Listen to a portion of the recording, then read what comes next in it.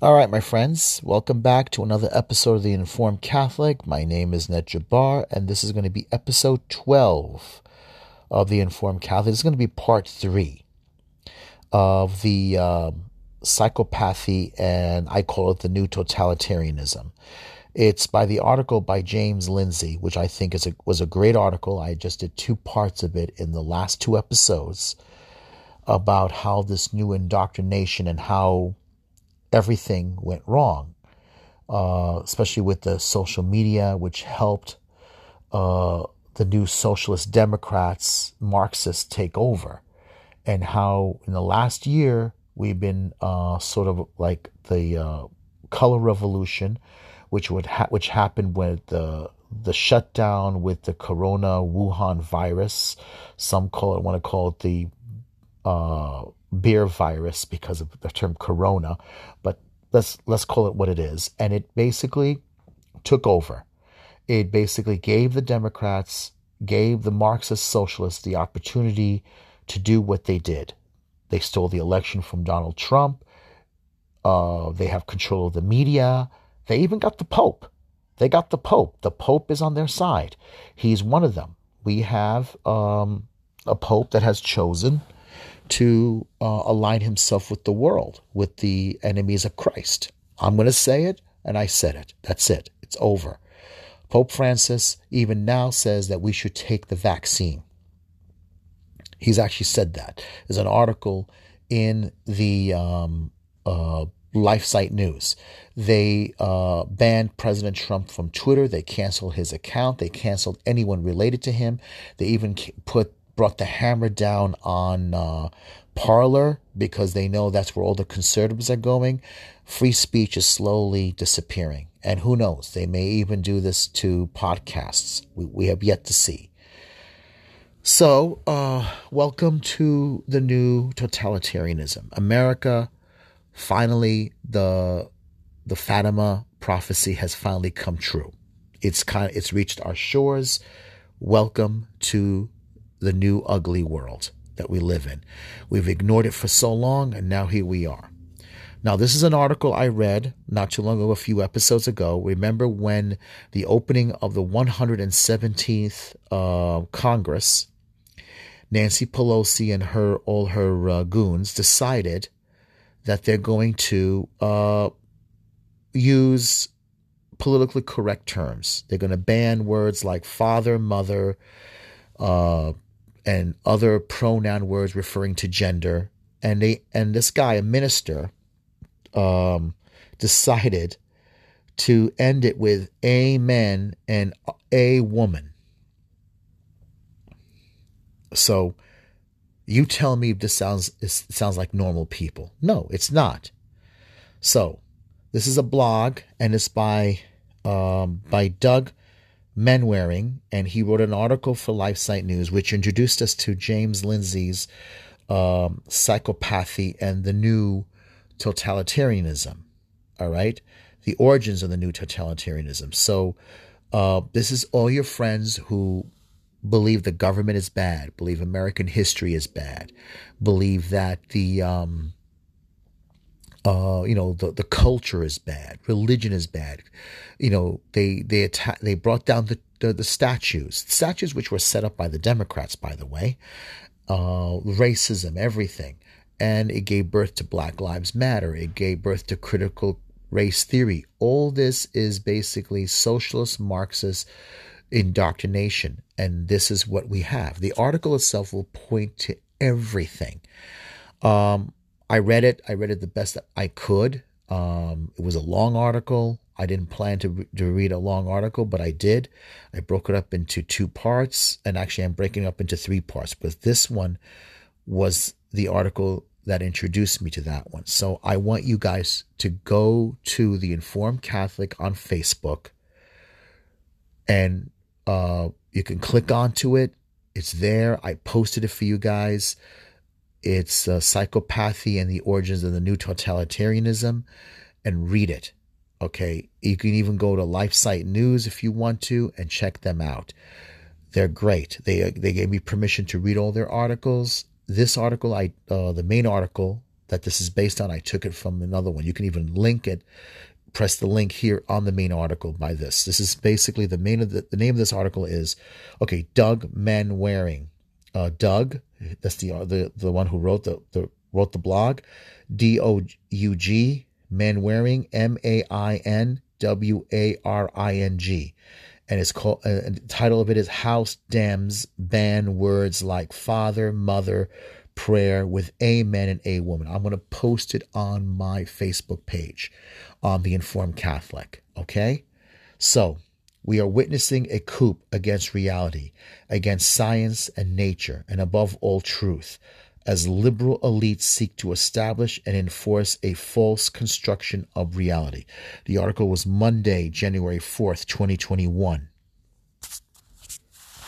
Okay, the Representative Emmanuel Cleaver, he was the one that gave that stupid prayer. All right, Washington, D.C., January 4th, 2021, LifeSite News. It's not clear that the U.S. House Democratic leadership descent into depravity is complete, according to newly revealed House rules for the just begun 117th Congress. Terms such as father, daughter, mother, and son, as well as gendered pronouns, are banned. House Speaker Nancy Pelosi said the new rules reflect the views and values of the full range of our historically diverse House Democratic majority. Okay, and so as if to make the depravity of their obsession with gender inclusiveness abundantly clear, during yesterday's first session of the new year, Representative Emmanuel Cleaver, I think he's from Missouri, Democrat, ended the opening prayer by declaring Amen and A Woman to the ancient biblical Hebrew word Amen, which means may it be so, or so be it. That's all it is. I come from a Middle Eastern background. It means Amin. Amin, which is exactly pronounced the same way as the Aramaic. And I'm sure the Hebrew pronounced it the same way. It was adopted from the Septuagint Greek into the Latin. It means the same thing. It means, so be it, Lord. So may you be your will. Cleaver added a made-up, nonsensical word because amen sounds to Democrats like an offensive reference to males. Oh, boy. A prayer opening 100th. I'm going to play it for you. I played it before. I want to play it again. May the God who created the world and everything in it bless us and keep us. May the Lord make his face to shine upon us and be gracious unto us. May the Lord lift up the light of his countenance upon us and give us peace. Peace in our families, peace across this land, and dare I ask, O Lord, peace even in this chamber, now and evermore. We ask it in the name of the monotheistic God, Brahma, and God known by many names, by many different faiths. Amen and a woman. The representatives-elect and their guests will please remain standing and join in the pledge. May the God who created the world and everything All right. in it. We don't need to hear it again. There you go. That says it. This is how they think. Unbelievable. All this cannot be written off as silliness of political correctness within the Democratic Party. It's not silly at all. It's diabolical. A coup against reality. What is going on? This is a pivotal moment in the history of the United States, one which reveals the determination of many in leadership to reject reality and embrace delusion in the name of totalitarian power. We are witnessing a coup against reality, against science, against nature, and above all, truth, as liberal elites seek to establish and enforce a false construction of reality, an ideological pseudo-reality. The events of this past weekend create a public record documenting the transformation of liberal leadership into cult leadership. If you listen or read the article, you'll find out that liberals always have a tendency to go far. I mean, they're usually in reality, but sometimes their passion for social change can lead them beyond reality into a false reality, because they so desperately want to win that they sometimes forget reality. They're not all of them, but some of them, which depending on their psychological makeup and their understanding, and they're also sometimes it could be their own psychological imbalance themselves, because a conservative always builds his house on a rock. A liberal doesn't. A liberal is sometimes overly passionate, and sometimes they judge everything by their feelings. Okay. So psychopaths, cowards, and rationalizers.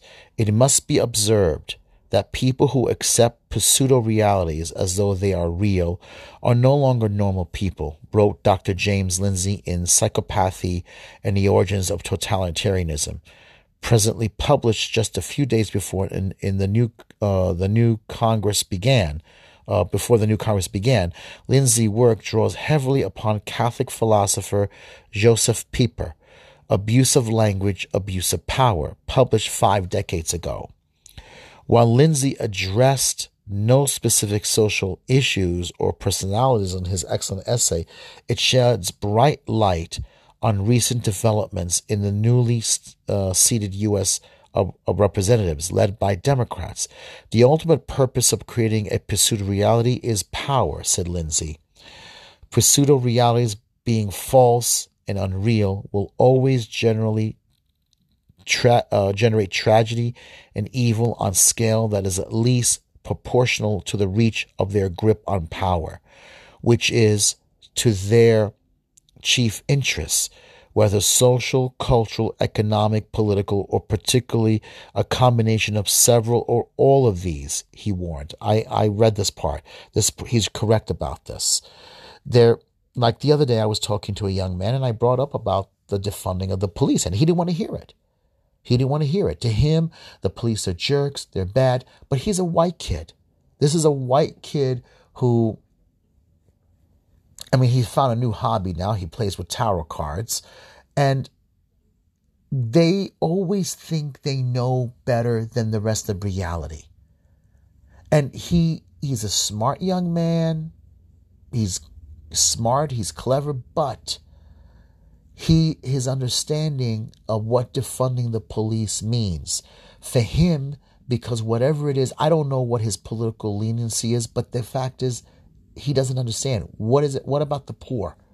What about those people who need the police, who could be living in a neighborhood where there are gangs and drug addicts or organized gangs that would want to extort money from them? What is his answer for that? He doesn't have an answer for that. All right, so let's continue. Such false realities require power, coercion, manipulation, and eventually force to keep them in place. Thus, they are natural playground of psychopaths, and they are enabled by cowards and rationalizers, wrote Lindsay. Most important, pseudo-realities do not attempt to describe reality as it is, but rather as it should be, as determined by the relatively small fraction of the population who cannot bear living in a reality unless it is bent to enable their own psychopathologies, which will be projected upon their enemies, which means all normal people. There you go. Deadly language games. Democrats' control over the meaning and usage of words in the 117th Congress is an abuse of language which will enable abuse of power. The Democrats are employing discourse engineering in order to achieve their larger goal of social engineering, total power, which is what they want.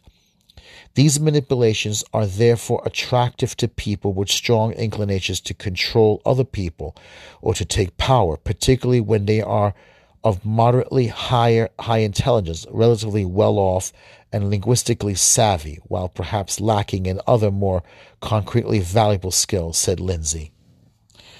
The real alchemy of the pseudo-realist ideological project is, according to Lindsay, turning normal, mostly healthy people into psychologically, emotionally, and spiritually broken water carriers who can no longer cope adequately with the features of reality, and thus must prefer the pseudo-reality that was built to receive them, and more importantly, to make strategic use of them. The true alchemy of the pseudo-realist program, it transforms normal moral people into immoral agents who must perpetuate evil to feel good and perceive as evil those who do good. He reiterated, evil, the new morality, is a perversion of morality. The para-morality promoted in this pseudo-reality of gender politics will always be repressive and totalitarian, said Lindsay. Dissent and doubt cannot be tolerated, and disagreement must be coordinated off into a moral pit that adherents dare not approach. Para-morality is a particular type of perversion of morality that can feel more moral than moral, but is in fact evil, he said. It's the domain of psychopathy, which inflicted on the normal masses is evil, Lindsay elaborated. He elaborated. The goal of paramorality will always arise from and exist to favor people with particular psychopathologies who cannot otherwise cope with the discomfort of reality. This implies that an ideological pseudo-reality's most successful means of gaining strength is through appealing to the perceived victimhood of those people and whipping up the grievances of those who have suffered similar injustice with more dignity.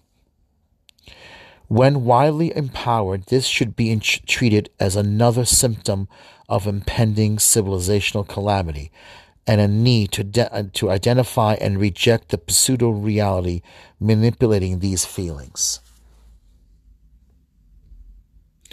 These people, as many have learned the hard way throughout history, are otherwise good people who are capable of perpetrating genocide, observed Lindsay. In the end, the route that leaders of the Democratic Party have chosen will lead to complete reversal of sanity and a conversion of normal to ideologically psychopathic, and all of this will have been accomplished under the banner of sexual revolution. All right, so will this be a turning point in the sexual revolution? Liberal elites, led by 5 members of the U.S. Supreme Court, dealt a substantial blow to reality, as well as civil and religious liberty in 2015, when they altered the immutable definition of marriage to include genderless complementary marriage. More recently, they have expanded the definition of sex as a matter of civil rights to include transgendered individuals. Something is desperately wrong when the supposed brightest legal minds in the nation determined that sodomy constitutes consummation of marriage and genitalia are no longer indicative of gender, or where a child, whether unborn or recently born, is not considered a human being, but is something to be snuffed out and disposed of in the trash. Sexual revolutionaries have succeeded in their quest against human dignity because a blanket of dullness, darkness, and depravity has been settling over our nation and the rest of the civilized world for several decades. Our only hope is to refute the Democrats in embrace of unreality and reject it, refuse to be coerced, and resist participating in their distorted view of reality before their psychopathy attains totalitarian power. May the corrupt, prayerful declaration of a woman, and uttered unconsciously in the halls of Congress, trivializing both God and humanity, be a turning point where Americans resolve to reject unreality and delusion and insist that our legislative leaders return to reality. Wow. So this is again, he's referring to Dr. James Lindsay's article, which I just read to you. Okay. It's amazing. Because I wanted to read this because I wanted to show you exactly, where that article, I got it from, and this man here was basing on what we just saw. So you see it in action. They've been doing this in the colleges and universities for a long time, and a lot of these younger people, because they took away faith and religion. It's not an accident. After World War II, when people saw what happened in World War II, many people were scandalized. In the West, we were scandalized. It's funny. The other day, I was looking at the silent 10 Commandments. And at the start of the silent 10 Commandments, very interesting, where they placed that the idea of making a story that is old-fashioned and out of date, like the 10 Commandments. They were planning to make it years earlier. Then, of course, what happened, what helped them was World War I. After World War I took place and how many deaths happened, they felt that the world needed the 10 Commandments. So they decided to make the 10 Commandments as a response to what happened in World War I, where the 10 Commandments are for everybody. And this was because of the culture. It showed you how conservative the culture was. But even modernism was creeping in. And the problem is a lot of people think they can recreate morality. They can recreate decency. They can recreate sexuality. It's the same thing basically when you look at it. The modernist approach is look at modernist art, abstract art and cubist art.